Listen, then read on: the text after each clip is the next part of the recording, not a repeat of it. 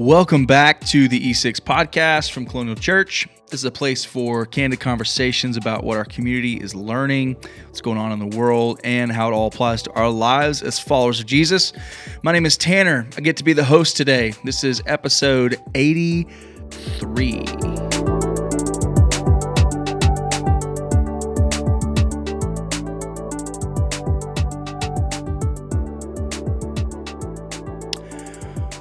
Welcome, Lauren.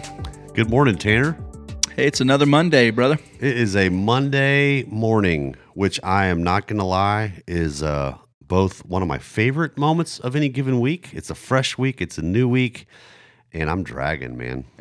There's a lot of pastors that take Mondays off. That's and true. Evidently, we're not two of them. Yeah, we used to have Mondays off here a long time ago. Did you? That's not an uncommon day for pastors. It's way before your time, but yeah, we take Fridays off, to be clear, which in some ways is a real blessing. Thursday evenings just feel like they do for a lot of other folks on Fridays. But today's not that day. No, it's not that day. It is a Monday.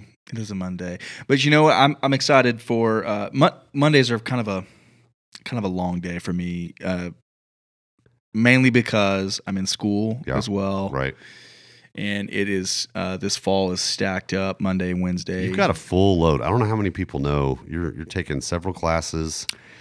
You're leading your family and loving 3 little ones, at least one of which.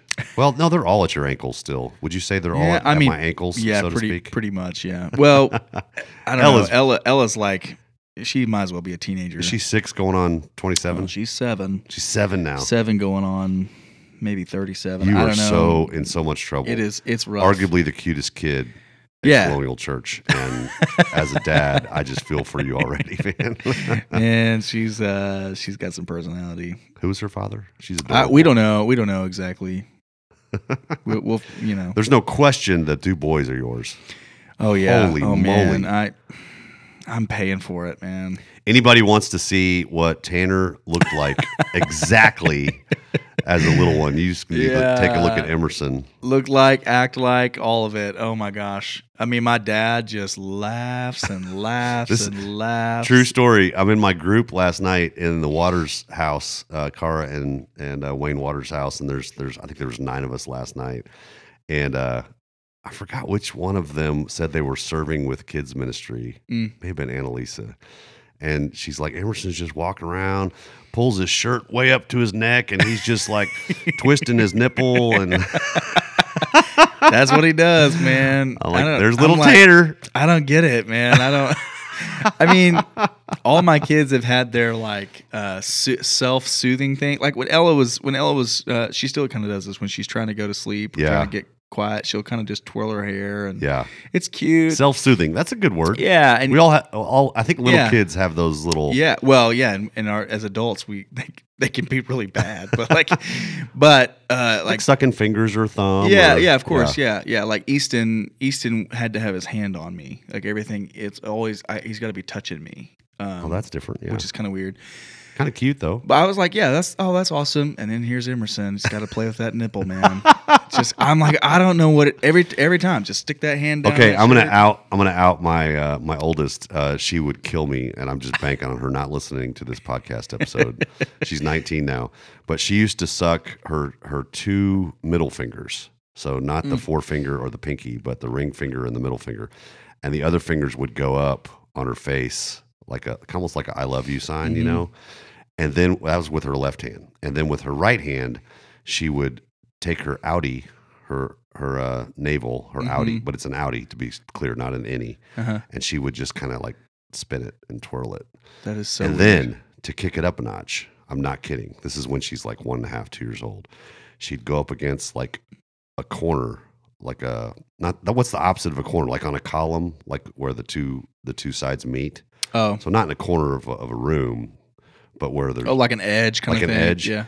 And she'd just like suck on her 2 fingers, twirl her navel, and then she'd like rub her navel on the corner.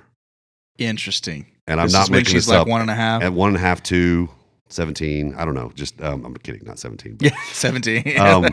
But it was the most bizarre And she did it. And we're like, is this okay? Is she going to be all right? What is the matter? Yeah.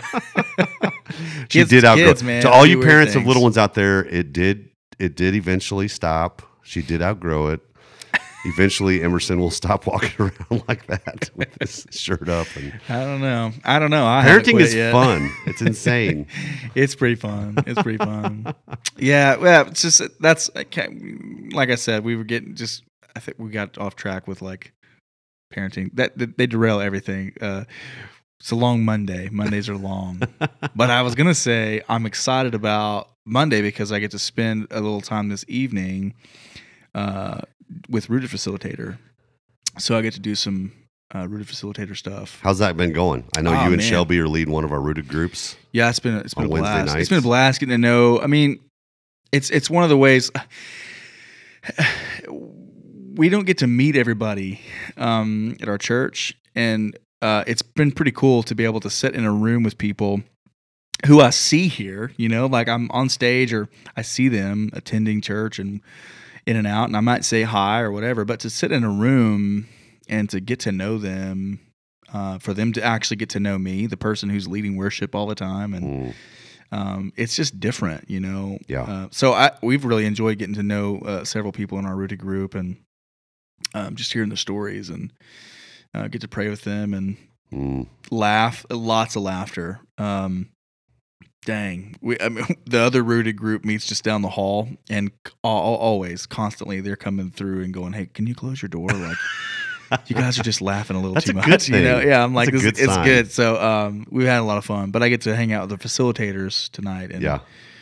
Shelby and I look forward to that. Yeah. Catching up, kind Yeah, of. people don't know that, but we have all of our Rooted leaders. We call them facilitators because we really want them to just ask questions and guide the group, not teach. It's part of what I love about Rooted. Yeah. It's not a teaching time. It's a conversation. It's a participatory experience. And I love that we just have some weekly brief touch points with our facilitators. Hey, this is what you need to know this week. This is how it's going. How can we pray for each other? Yeah. That's one of the things I love about the Rooted Yeah, experience. it's been really cool. This is the third time I've led a Rooted group. Well, the first time was we were taking a bunch of people who were going to be facilitators kind of through the content and through the whole process, and it was really good. But this has been the second time that I've facilitated now, really, with a Rooted group. But it's like last week we didn't. Maybe I shouldn't even say this, but I'm going to say it. We didn't even really touch on the material, like the stuff that we worked on throughout the week. It was really good. We had it's kind of cool. I have a state trooper in my Rooted group, and then I have a 60-something-year-old Romana who is a little black woman who is at our church, and she's serving. And it was cool to hear the conversation between, like, just the racial conversations or Black Lives Matter. Like, it was all coming out in our Rooted study. Wow. And it was a really cool, like, just very different backgrounds very and perspectives. Totally different backgrounds, totally different perspectives. And to just hear them love each other well, and like the whole room was just like, no, I don't want to talk about anything. Let's talk about this. It was like, it just felt right. And we had to kind of cut that conversation off so that we could get to some stories and some things like that. It was just such a cool thing to be able to be in the room and to just say, thank you guys for just being vulnerable and real and being willing to share perspective. And that's pretty cool. To watch just differing opinions happen and just to love each other really well. I just thought it was awesome. That's way cool. I don't know if you caught this. I know you're in and out of both services on Sundays, but you made me think of talking about Simon the Zealot and Matthew the tax collector, right? Both being in, I mean, you could put it this way, both being in Jesus's Rooted group, you know? Yeah, totally, yeah. and can be in, and would never, ever, ever, ever, ever otherwise have associated with each other at all. When would they be? And not even, maybe because they not even intentionally. Just different worlds, different backgrounds. One of them's trying to fight the Romans. One of them's working for the Romans. You know, and to have, I'd pay money to sit at the fire with Jesus and those two. Yeah, and just watch Totally. how that develops and Absolutely. what Jesus does to bring them together. And Man, that's pretty cool. Yeah, I just thought we just had a really good. I was so sad when it was like 8:00 and we got to honor everybody's time. Yeah. Let's get out of here. But that's not in my heart. That's not in my nature. You want to go till 9? I'm like, let's just keep going as long as everybody wants to. So that was really fun. I'm looking forward. It's been really fun to get to know a bunch of people and journey that way. And one of my favorite things is to share some things about myself that they did not know, and to watch their eyes kind of go, wow, like, did not know that about you. Like, well, now you can't unknow that, Yeah. That's been a lot of fun. So I'm excited about it. Monday kind of represents the start of getting ready into the Rooted week and doing some stuff. So I'm excited about it. What we get to do there. But yeah. Play cool. Another Monday, man. Another Monday. Brooke is he was kind of on vacation because of his sister's wedding? Yeah, so like it was kind of cool. He gets to officiate his sister's wedding. That's not his thing. Like he would be he's a licensed pastor. Mm-hmm. But he would be the first to tell you it's much less about your stereotypical pastoring role with people, shepherding people. Mm-hmm. He's much more of a ministry he's a doer. Yeah. I don't know how else to describe Brooke. I know. Yeah, he does a bunch of things really well, has a huge love for the church, mm-hmm. and therefore found himself in this role. Yeah. Well, and just has a heart to But help to do a people funeral, succeed, to officiate a wedding. I mean, he does them, and he to has, counsel but a couple in crisis. Those are not the things he'd pay money not to do that. Like, I can just imagine the conversation with him and his sister going, seriously, you want me to do this? Please don't ask me to do this. But he and his wife got to go up there and they took the kids, didn't they? Yeah, they took all the kids. It was Colorado. Because I've seen a couple pictures of them on top of the mountain. But I think he's golfing today. Oh, so I'm a little upset about that. You're right. You're right. I think actually they're back and. Well, no, I think they're still there. No, because he got invited. Oh no, they are back. Our church got an invitation for youth pastors to all go play golf. Yeah, and together. He's like, I'll pretend. And he's like, I'll be our youth pastor. We don't have one right now. Yeah, so. I'll be that. I'll go play golf. So I think he's golfing, which that's okay. Shout out to him. It's okay. He planned ahead. Hopefully to take off and hopefully he plays well. Yeah. So for all, yeah. So he's out. He's out today, but that's okay. We love Brooke. He's a good dude. Good dude. So we've talked a lot, but before we really dive in, I've talked a lot about a Rooted group, and I wanted to kind of share. Maybe the parents can relate to this. Okay. We started with an icebreaker last Wednesday. Okay, those are always fun. Just get everybody talking and just a way to naturally reveal a little bit of your personalities and just get people active or even just laughing a little bit, at the expense of others. Okay. So Shelby and I asked the question. We go, hey, what's the most interesting thing that's happened to you, your family in the last 24, 48 hours? Okay. And right away, we've got like hands going up. Oh my! I verbally saying, "Oh, I got this uniquely. One. I'm ready to." I'm like, okay. Wow, you guys are. I was expecting to have to like drag something out of them, like, "Oh, I spilled my coffee today," or something. No. First story is an hour before showing up to Rooted and sitting in the room. Their youngest son dropped trowel, pooped in the front yard. Wait, first of all, drop trowel. Is that like a Rand Oklahoma way of saying? Honestly, I actually don't think I've ever heard anybody else say that. And how old is this kid? 4 or 5, somewhere around there. Oh my goodness! In the front yard. Front yard. Wow. Dropped it. And mom is Mortified. freaking out, mortified. What are we doing? Oh my goodness, are the neighbors watching? Oh yeah, like yeah, exactly, yeah. Some And poor sap drove by and was like, what in the world? Yeah. So we're like, I can't believe that. Frantic. And maybe some parents out there can relate to that. Wow. But then another one, I mean, like immediately, well, I locked myself out of my house and I had to be somewhere and my phone was in there and I just picked up a rock and I broke a window and got in there and left. Oh my goodness. And then in the middle of that, I broke a window, broke into my house, left. It happens. And we're all going, no, what do you mean it happens? Like, no, it doesn't happen. I don't think I've broken into my own. I think I've found a window that I could, open Yeah. or something. I don't have any memories of breaking Yeah, I'm through like- the glass. And the worst part is she goes, we have 3 keys to the house. Like, oh my gosh. So we just had, it was good. It was really interesting.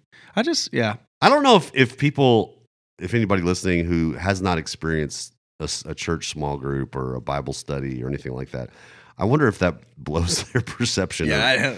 I just thought it was very serious, and you open your Bibles and you read it out loud, and Yeah. evidently you're telling stories of kids dropping trowel. Hey and man, it happens. moms breaking in their windows to get into their houses. That's right. And In the words of Zaniah Medlin. Zaniyah Medlin, I've Yeah. met her. She's one of our newer colonial folks. Uh-huh. She's in your rooted group. Yep. And she's the one that was talking about breaking into her own house. Oh, you just outed her? I definitely outed her. She's the one that In the words of Zaniah, it happens. it happens. It happens. I Anyway. can't wait to see Zaniyah next. Yeah, it's gonna be great. It's gonna be great. This It is the kind of happens. stuff that truly builds community. I love it. Speaking of community, we launched into a new series Yes, we yesterday. did. Yes, we did. Church Defined. Church Defined, and kind of opened up with all these different things that church has been, or At least the ways we talk the about way it. we talk about it, The ways yeah. we perceive it. Yeah. Building an event, community, An organization, but really you kind of got down to what church is supposed to be, which is family. At least from the scripture. Yeah. You could argue community more than anything else among those 4 common definitions.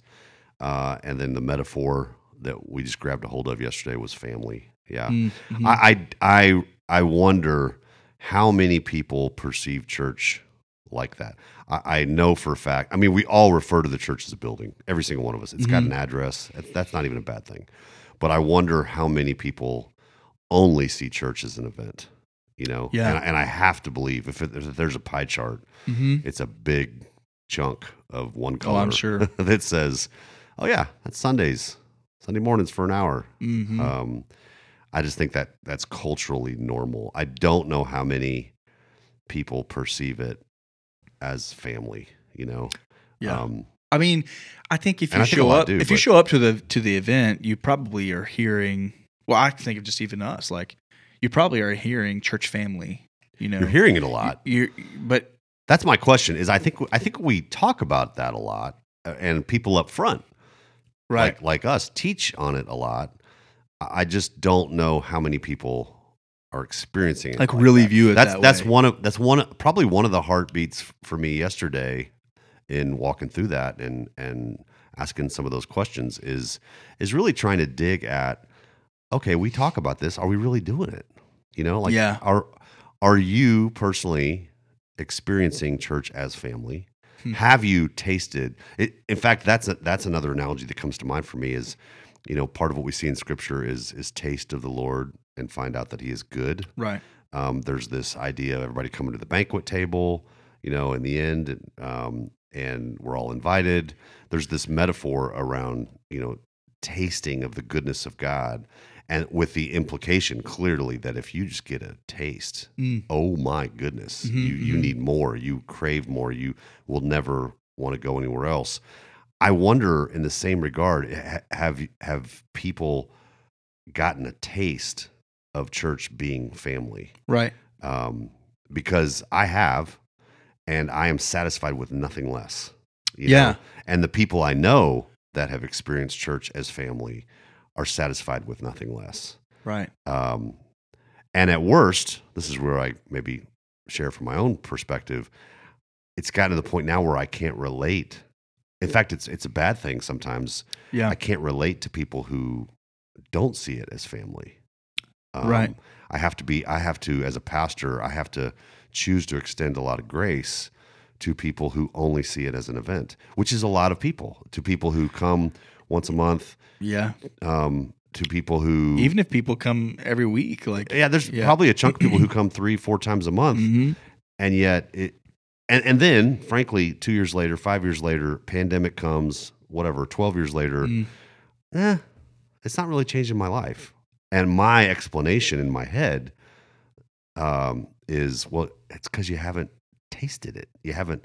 It's been an event. Yeah, You haven't right. tasted the family. You haven't really been cared for. Mhm. You haven't been in a position to care for others. You haven't gone through the hardest time. And okay, in that really difficult season, maybe you had your parents there for you, or you had, Right. your best friend who doesn't even live in town for you, or whatever. But you didn't have the family of the church around you in that experience of difficulty, which changes everything. Sure.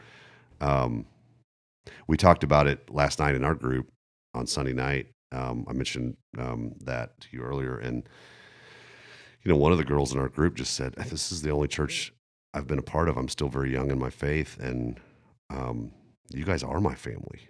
Like, Yeah. I can't picture doing life without you." They're getting married in a couple months, 46 days. She's counting, and she's like, she looked around. She said, "I don't even know if you guys know this yet, but you 3 men," she's pointing to us 3 men in the room. Y'all are in the wedding. Y'all are the groomsmen, and we're not surprised. We're like, yeah, we are. Oh yeah. Because we're Yeah, family. yeah, It's yeah. it's a different deal. Yeah. So I went down a few rabbit trails there, but I get passionate about this, and I'm maybe to spin it invitationally, man. For anyone that hasn't experienced that yet, hasn't tasted that yet, it's a radically different experience. Yeah. So I don't know. Competing thoughts in my mind right now. One is, I do think there's a lot of us out there that maybe haven't experienced church in that way, or even thought that maybe we should experience church in that way. But at the same time, there are those who have experienced in that way and then experienced incredible hurt. Yep. Even That's a good- maybe intentional hurt, maybe unintentional hurt, maybe even unknown hurt, where people I can think all of which I'll interrupt and say happens in the context of family. I mean, Right. think about biological family. Mhm. Hurt is included, intentional hurt, unintentional hurt, misunderstanding, dysfunction, Mhm. sin. Yeah. Yeah. Like on one hand, yeah, that's part of. So when I say, "Oh, it tastes so good," I'm leaving out. I hear what I hear you saying is, Yeah. I'm leaving out, and it's going to be messier. It's going to be Sure. harder, but it's going to be richer. It's the whole: would you rather never love or love and lose it? Right. I interrupted you. No, it's all included. Yeah. Well, I was talking to somebody, one of my really good friends here at the church, and I was kind of asking him about the concept of this, and he said that one of the best things he's ever experienced in the context of church as family is to go through a really difficult season with the church, where contemplating leaving and just wrestling with people and then sticking it out. Mm. And he's like, I would have understood the context of family in church had I went through that hard time and then and left the church, and went somewhere else or whatever. But I wouldn't have understood how good the family could be if, like church as family, if I had gone through that really hard season, worked it out, even maybe to some degree still kind of had differing opinions, different thoughts on certain things, and then stayed. He's like, there was a difference in me of maybe what I've done in the past is this is really difficult, this is really hard, I don't like this particular thing or instance, and I'm out. And then now it's like, well, I've experienced this really hard time in the family. There's decisions being made. There's things that are happening that I don't know that I really enjoy or like, even that downright anger me. But because I was met with people who were willing to sit down with me, have coffee with me, let me come hang out at their house on their couch till midnight and talk through these difficult things, whatever, and work through it. I'm experiencing a deeper connection to family that I wouldn't have otherwise. So that's where my mind kind of goes when we're talking about some of that is you can experience the context of church as family, even in that hardship, even in that hard time, but to experience that hard time in the context of family and to go through it together, to be met with people who want to have conversation with you, who literally, who care about you, even if we're at odds or whatever, to come back around to, we've gone through this really hard time together. And it's even more beautiful out after that. I just thought that was kind of a cool perspective, almost like full journey. You know what I mean? That's also, I don't even know who you're talking about, and you don't need to tell us. That to me, that reflects some maturity, you know, because I do think, like, let's make it a broader issue. Anything really difficult, I think the less mature response that I've experienced myself as well in different seasons of life is just to and run. Yeah. You know, like something's uncomfortable, avoid. Something's painful, run away from. I think I say this in my early 50s now, I think with growth, with maturity comes the ability to, okay, hold on, this is uncomfortable, pause, where's this coming from? Right. What do I need to assess here? And it's not as reactive, maybe. So, I just applaud that person and more broadly, that kind of thinking to go, okay, I'm recognizing I don't think I'd be where I am today in some really positive ways. Right. If I hadn't stuck and worked through it. But you also included some factors there that probably played a pivotal role as somebody was gracious with him. Somebody took the time to help him work through it too. Yeah. Which is not always a given. That's true. Well, and that's the thing. I think there's I can think of several people right now in my community alone where it's been really difficult to overcome some hurt, very intentional hurt on the church's part. You know, the church at large.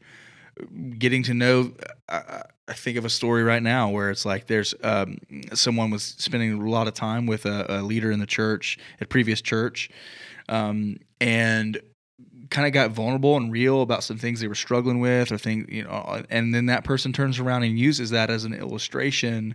In the context of a larger crowd, like in a public setting. Yeah, and it's like, what? Yeah, just betrayal. I was sharing with you. And we had a conversation yesterday, and I'll be this real with you. Had a conversation yesterday with some of our team, some of the worship team, that was happening in the green room, kind of while service was going on, and it was all centered. Ironically, we're talking about this from the stage, but it's centered around the ability to struggle openly in the church, and the sometimes the feeling or the general sense is that no, don't do that. You know, don't share what you're struggling with, whether by fear or by I don't know what to do with that, so I don't want to deal with it, or at worst, like I don't really care. Some of those conversations were happening, but sometimes the hurt is so personal Like it's just again, it's where my mind goes with some of this stuff, and you know, like I said, caveat of I've got conversations in my head right now with people that I really love and care about who are like sometimes the hurt's just so personal that it's hard to overcome. Yeah. It's hard to stick with it, True. to keep going, and I think there's got to be grace on the church's part to. Sure. It also comes down to loving well too, right? Like if we can't love well, then we can't overcome those hard things. I don't know. You said there was a kind of a quote that you shared that I think is kind of in line with some of this stuff, kind of in the context of what the church is versus what the church isn't, that kind of thing. You kind of said one of the points that you shared yesterday was church is where we wrestle with God. But you also gave kind of a defining kind of thing with that, and you quoted Eugene Peterson, and you said, "Believers argue with God, and skeptics argue with each other." Can you kind of expand on that a little bit? This whole idea. What do you mean wrestle with God? Well, what I mean by wrestle with God is really just being very honest and open. I think of the Psalms. I think of David wrote a lot of the Psalms. He didn't write all of them, my understanding, but the writers of the Psalms, especially David, we'll just talk about David, just incredibly raw and honest, and all in the same prayer, all in the same, page and a half of what we're reading. Mm-hmm. There is, you are amazing. I love you. You're the king of the world. Your ways are higher than mine. And then how much longer are these wicked going to prosper? How much longer are we going to suffer? I did this good thing, and look where it left me. Mm. And then turning around to going, you know what? But I recognize that you can see what I can't see, and you're still good, and I trust you. And all of that, excuse me, all of that is what I think our prayer life should look like privately. And then ultimately, my understanding of church is family is where we open up and share that level of honesty with each other. Mm. I think that on one hand, you probably don't want your pastor saying, you know what, today, I'm not so sure. Yeah, right. Like on one hand, you don't want that. Yeah. And I get that.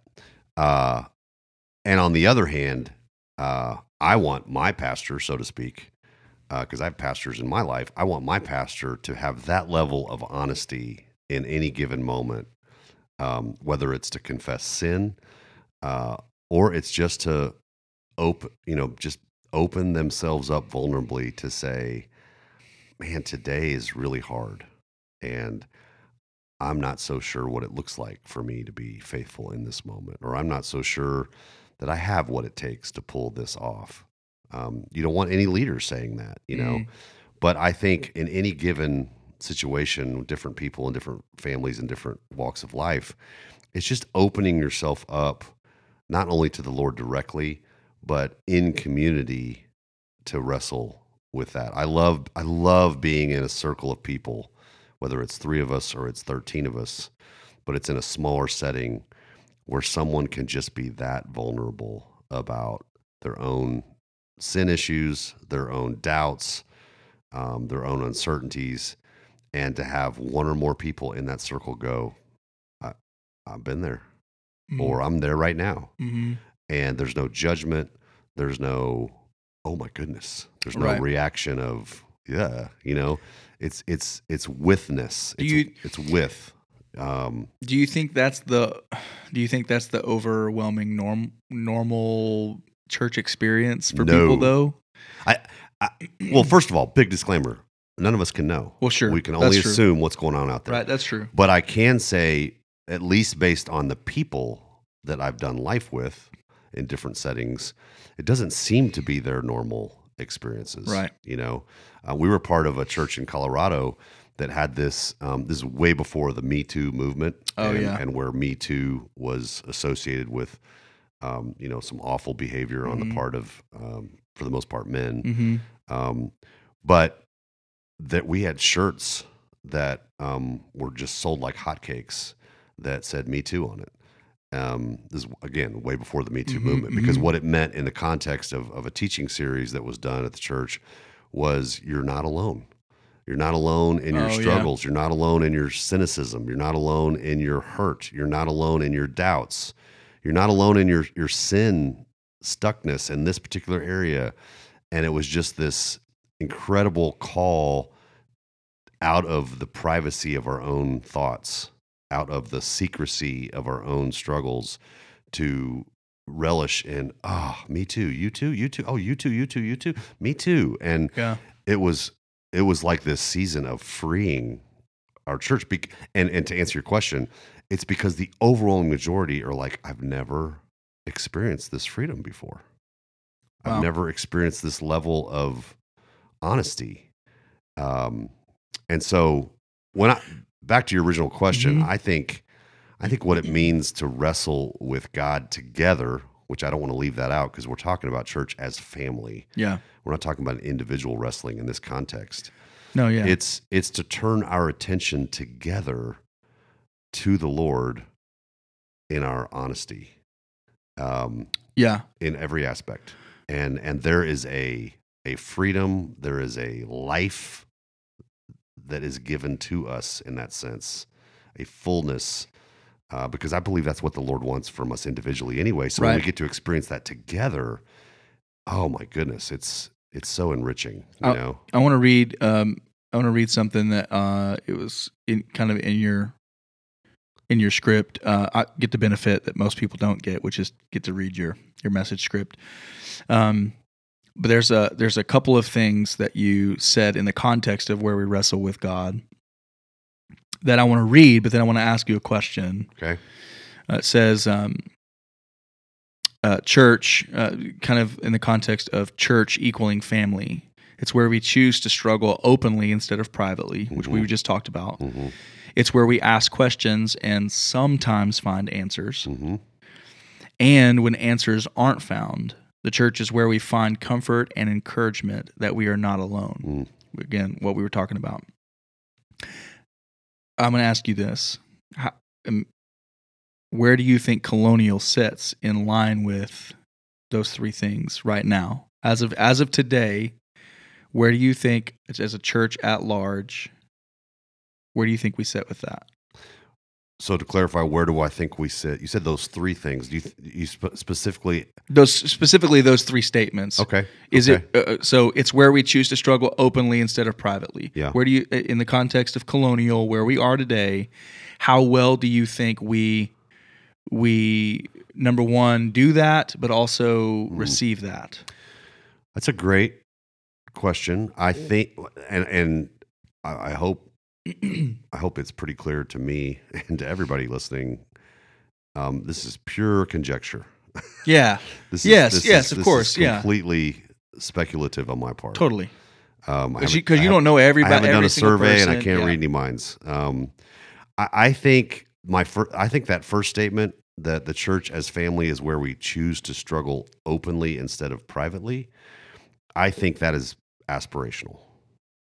I think, in other words, I don't see that as a pervasive mentality or activity. Mm-hmm. I don't see that as I remember, I've used this definition of culture before several times that I stole from a friend, Doug Paul, who says that culture is whatever is normal for the majority. Yeah. So do we have a culture of open struggling? And I would say no, we don't. Yeah. But I also wonder if we ever could. It's True. aspirational. True. It goes against the nature of wanting to protect ourselves and be private. Mm-hmm. It goes against the nature of our culture at large, which is everything from you keep your stuff to yourself, right. I'll keep my, so I think it's aspirational. Yeah. Secondly, the statement of, okay, family, church as family is where we ask questions and sometimes find answers. I do think that's just a statement of fact, in that I see us as a church asking questions. Mm-hmm. I see us, I think every church at some degree man, if you're just going through the motions, you're asking questions. The nature of being in a church is to ask the bigger questions. Yeah. So I think that's happening. I think we all recognize there's some questions that aren't answered.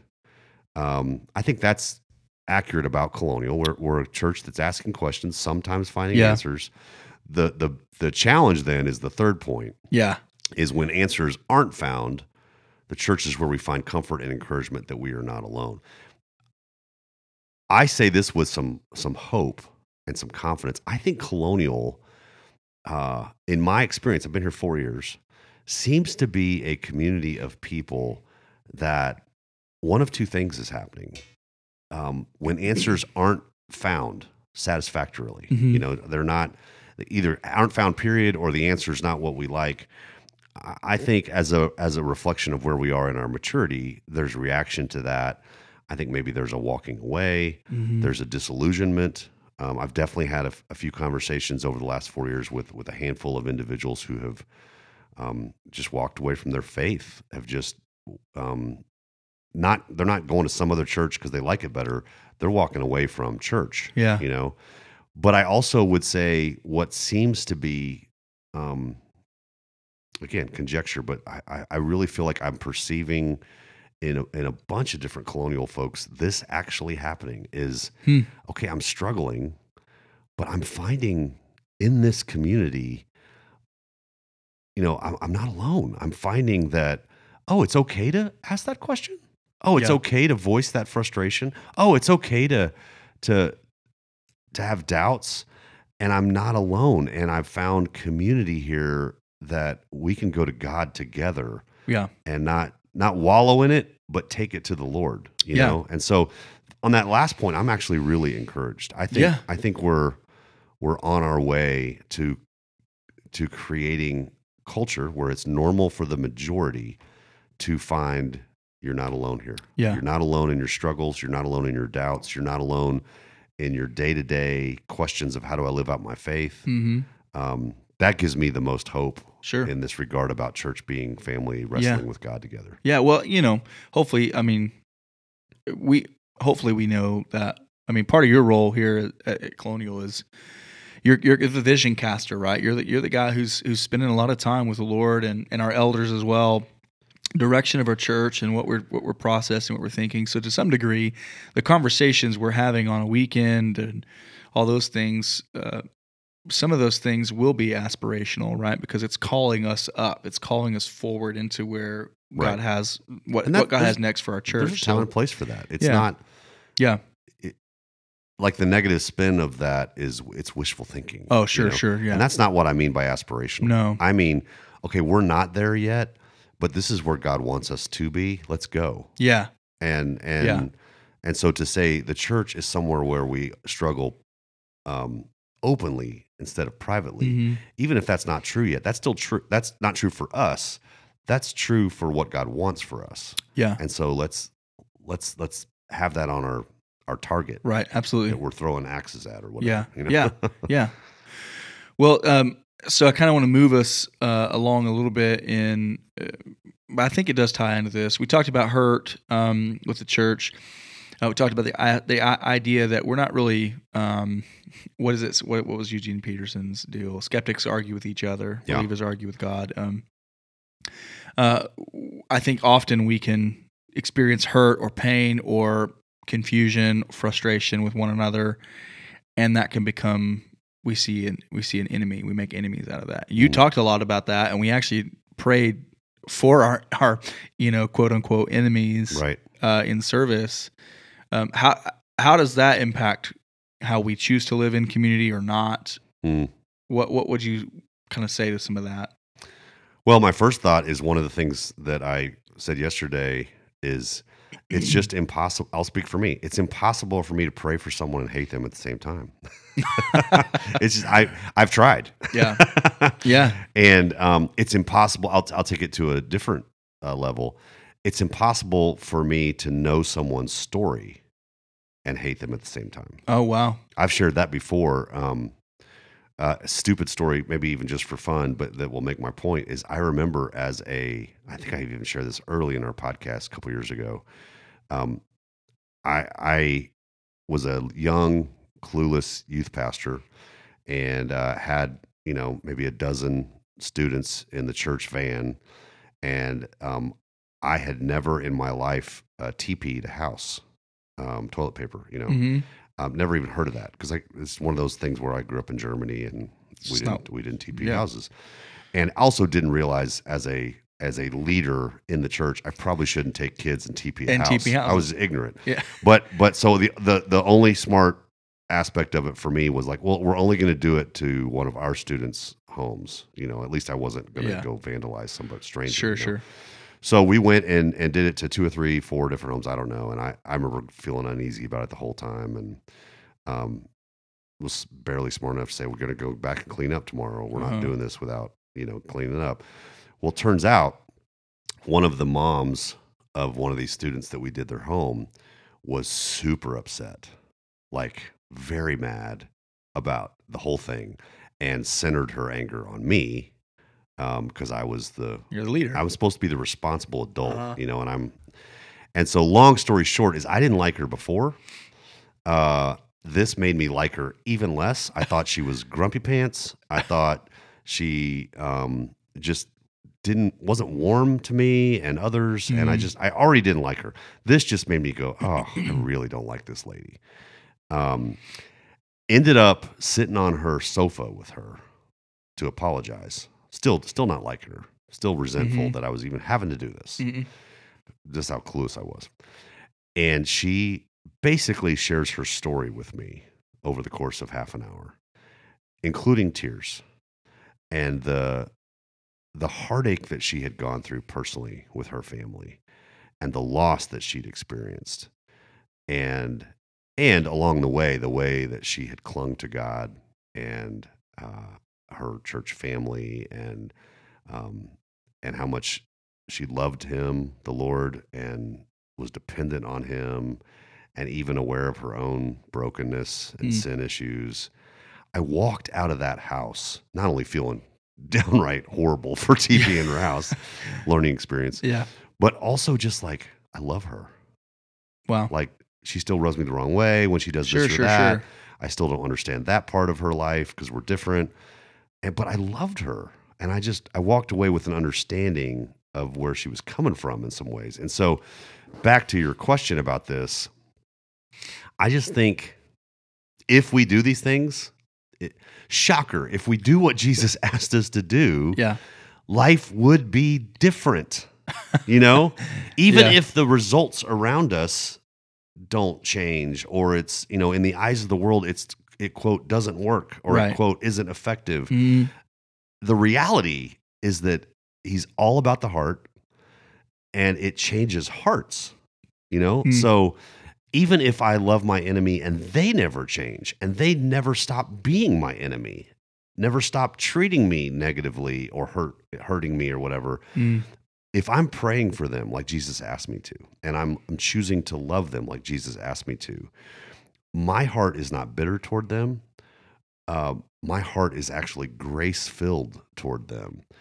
I sleep better at night. I model for my children the life of Jesus radically differently. I face the next hard-to-love person radically differently because of what God has taught me through this other experience of loving my enemy. Yeah. So I don't know what effect, 25 seconds, yesterday of everybody in our 2 services praying for a particular quote unquote enemy is. But my hope is that at the very least, it's a challenge to go do that again. Right. And it's maybe a little bit of a taste of just a recognition in that moment of, okay, God, I hear what you're saying. Right. I hear what you want how you want my heart to change. Yeah. So, I think the thing that really is helpful to me in that particular aspect is just wrestling with, okay, there's a lot of ways, let's be honest, there's a lot of ways to experience community besides church. Yeah. In fact, there's some. Well, we do. And we all do, and we all seek it out, whether we even know it or not. And there's a lot of ways that that are beautiful. I think the Lord sees a Boy Scout troop and some parents and kids. I want to say fathers and sons, but even Boy Scouts is different now. Yeah. But I'll say fathers and sons in Boy Scouts that have just some unique bonding experiences with each other, father son, with other fathers, other kids. It's a unique way to experience community. I'm now that I've got a Harley. I'm learning there's biker clubs and travel Yeah. clubs, and for some people that is their community. Right. They don't have it at church, they don't have it in their neighborhood, they don't have it with their family, but that is their community. There's a lot of ways we experience community, which begs the question to me: okay, what does Christian community look like? Right. What's especially God honoring and Christ like about community, which is what the church is supposed to be. And that's why we went into, okay, church is a family where we find amongst ourselves and love our enemies. Hmm. That's distinctly Jesus-like. You're not going to find that in a Harley group. You're not going to find that Right. in the Boy Scouts. Sure. But and if you don't find it in the church is not being obedient and faithful. Yeah. That's good. This kind of goes. I want to kind of move us along because we're getting close to time, but I don't want to go too far without. We had a question that was sent into the podcast. Yes, and I don't want to. I think it's appropriate. I think it's number one. The question it goes in line with context of where we are as a church, some of the decisions we've made as a church recently. But also, it fits pretty well with this conversation of being in community, loving people well, and all these different things. I think it's a very fitting question for us. Yeah. Do you have the question pulled up? I do have it. Okay. And our question asker didn't clarify one way or the other whether they wanted to be anonymous, so I'll just leave her name out. Okay. She asks, how do you leave church or any situation well? How do you leave church or any situation well? I think that's a fantastic question, timely in some ways, like you said. But regardless, if we're going to talk about church as family, if we're going to talk about what the Bible teaches about church, and in our case, recognize there's 250 plus other churches within driving distance of where we are now. People change churches. People leave one church to go to another. People leave one church to stop going to church. Certainly people leave church when they move out of job change or whatever. I have a couple of thoughts I want to share, and I'd love to hear your take too, Tanner. First, I want to go back to a teaching that I gave the last Sunday of June. So if this particular topic really interests any of our listeners, I really encourage you to go back to the June 26th sermon. We're still studying Acts. Yeah. So it's based on one of the chapters of Acts. The title of the message is Fighting Well. Okay. So it's about how we do life together, including the hard stuff. And I want to reiterate one of the last points I make because I really feel strongly about this. I think especially because I believe church is meant to be family.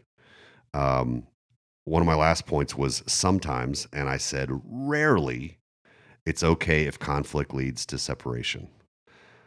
Use the example in Scripture of Paul and Barnabas really disagreeing about bringing along this young guy, John Mark. Barnabas thought they should definitely bring him along. Paul was really upset with him for having bailed on them earlier. Long story short is these are two studs. These are two church leaders that had conflict, and they actually chose to part ways and go in two different directions. So it's an example from Scripture that there is a time and a place to separate. But the thing that I dwelt on June 26th, and I want to reiterate here today, is that is a unique, I'd call that an exception. I think that time and time again, we're meant to stick. In fact, one of my points that I really feel strongly about, especially because so much, let me back up.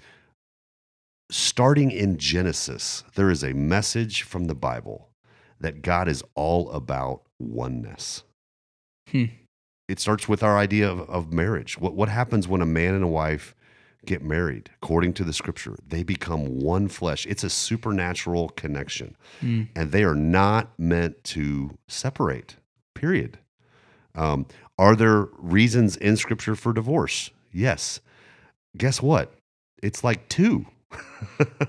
Which means the other 1,000 reasons we don't get along or have a hard time are not reasons to separate. God is all about oneness. What's the message of the gospel?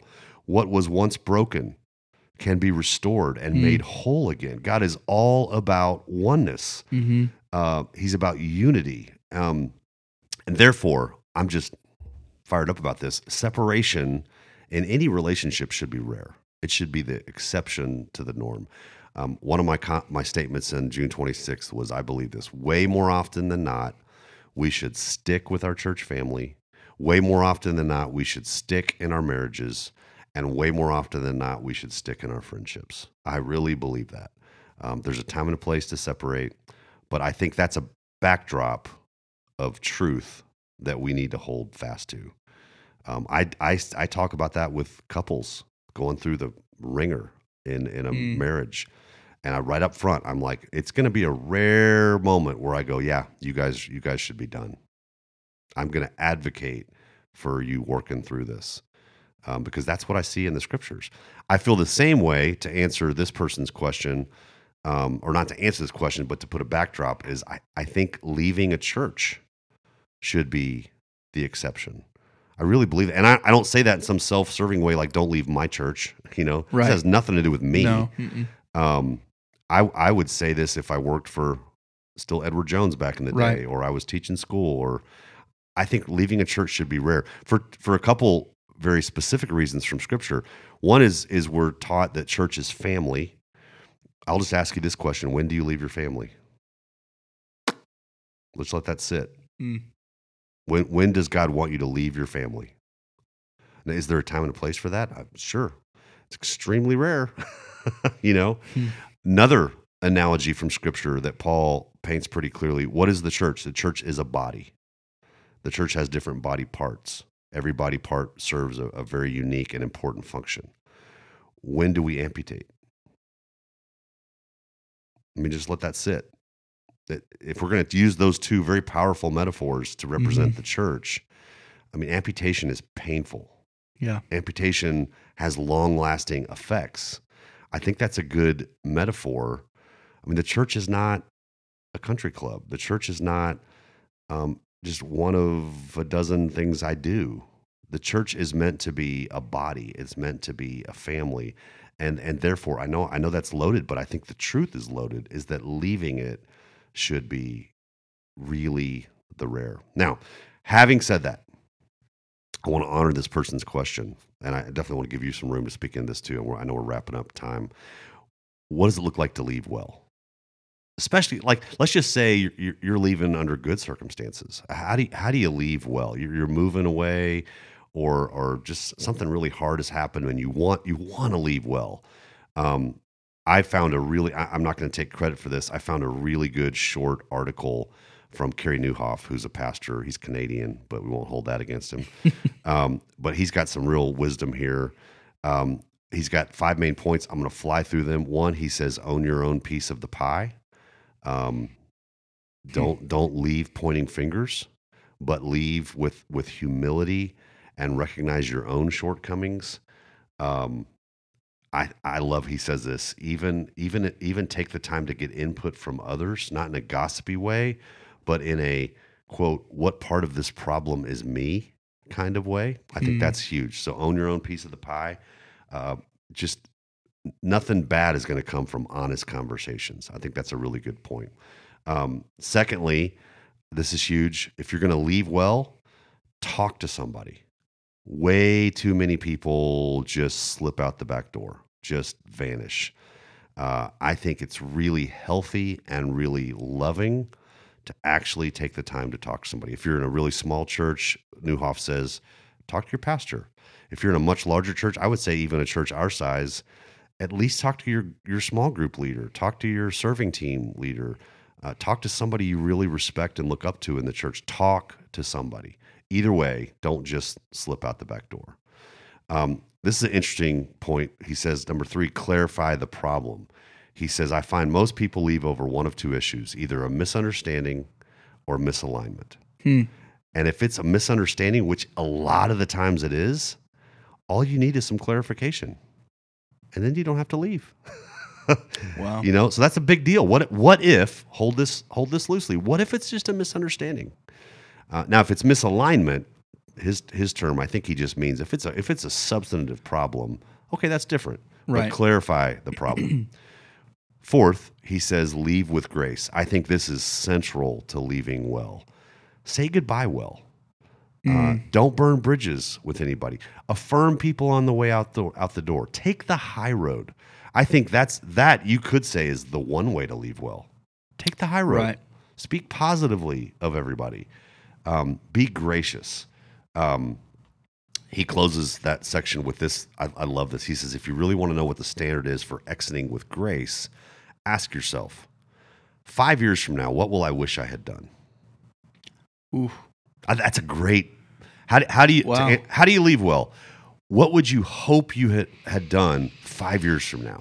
You would have hoped probably you talked to somebody. Right. You would have hoped you took the high road on the way out. You would have hoped you'd affirmed the good things you saw, because at one point you loved the church, right? Right. Everybody's story. At one point you thought the church was amazing.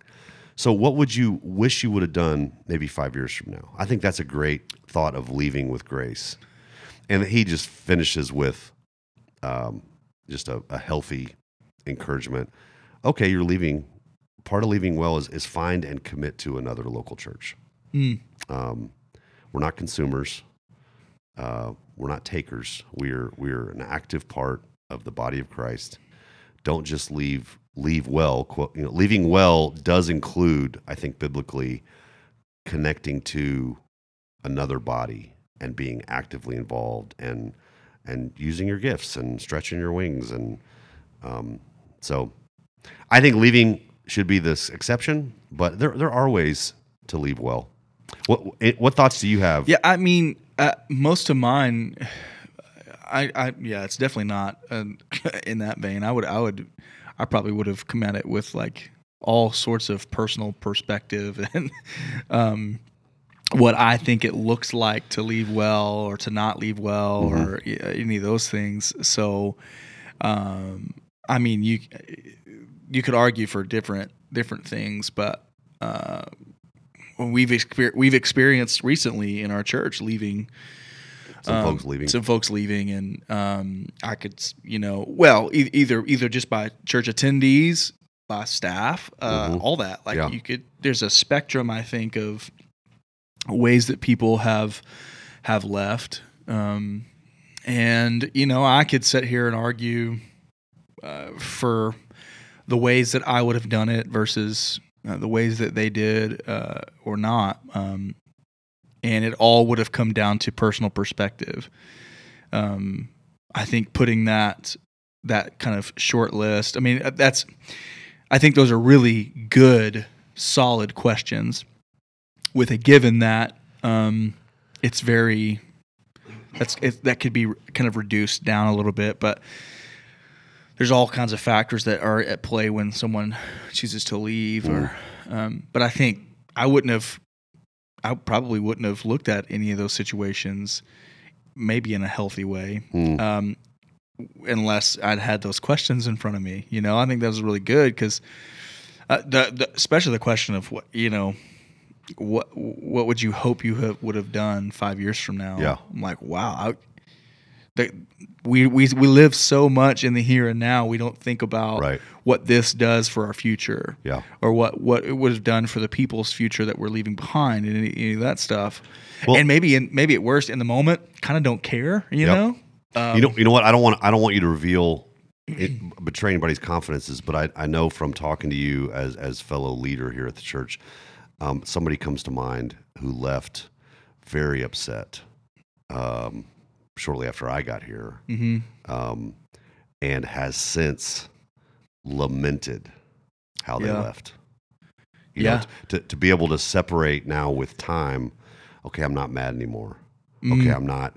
I understand some things that I didn't understand then. Oh, I even have some facts now that I didn't have then. Oh, I wish I could go back and either maybe not even have left, but even to cut myself some slack. I hear this person saying, okay, I probably would have still left, but man, I could have left so much better. Yeah. There's something about that question of if I could possibly separate myself from the emotion, from the reactivity of it, 5 years from now, what will I wish I would have done and said? Even if that seems really hard right now. Yeah. Man, there's some maturity to that. I think so. There's some love to that. I think so. How do I love really well on the way out? Yeah. That to me, how do I leave well is the same question in my mind of how do I love really, really well on my way out the door? Yeah, but I also want to be careful too, like, again, perspective, but like I want to be careful too about like our definition of what it looks like to love well. Like personality, there's different personality types that are convinced, and it's not wrongly convinced. I mean, they're just convinced that to love well looks like this particular thing, which may not be my perspective or my view on what loving well looks like. Right. And I have to be really careful about really casting judgment on that. That's true. And you know what? Maybe that's a good way to end, Tanner, is back up. What does it look like for us as pastors? Or let me broaden it for our listeners who love Colonial, who call Colonial your church home. What does it look like for us to love people who are leaving well or who have left? How do we love them well? And I think it's some of the same principles. Take the high road, extend grace. I don't mind admitting, maybe this is even overlapping with some sin, if I'm honest, but I enjoy running into people almost every day that, because I've been here over 4 years, that at one point or another we're at Colonial. And for me to go, hey, how's it going? And it's a genuine, man, how's your family? Yeah. And you're not trying to rub anything. No, I'm not trying to rub anything. And it's also, I'm very aware of the fact that, okay, this is what it looks like to love somebody well in the moment, even if this particular situation I'm bummed about, or I don't understand why that person left, or I just don't know all the facts and I'm wondering, all those things to me should be covered by, okay, it's not my church anyway. Yeah. It's God's church. Right. And I don't know their story and I love them. And so I think what's the central theme here? Grace, like just extending grace, being patient with people. Yeah. And trusting that God sees it all. And let's keep being faithful. That's really good. That's really good. Well, I love it. I love the questions, and man, I say this way. I really hope anybody listening, anybody who has submitted a question, I would encourage you to continue that, submit more questions. We want to have these conversations. It's difficult to be in this kind of a mode where we want to have these real conversations in this podcast, but it takes those questions kind of coming in. We could sit here and speculate all day what might be on people's minds, but it's a lot easier to just receive a question and to be able to respond to it. So if you are thinking about asking a question, just do it. You can submit your questions, and we would love to have a conversation around it. So, we'll end here, and we'll pick it back up next week. This has been the E6 podcast from Colonial Church. And again, you can get more information about Colonial, what we're doing here at colonialchurch.com, kind of our front door. You can check it out. Or we have an app you can download at the App Store, Google Play Store. And again, I can't stress it enough.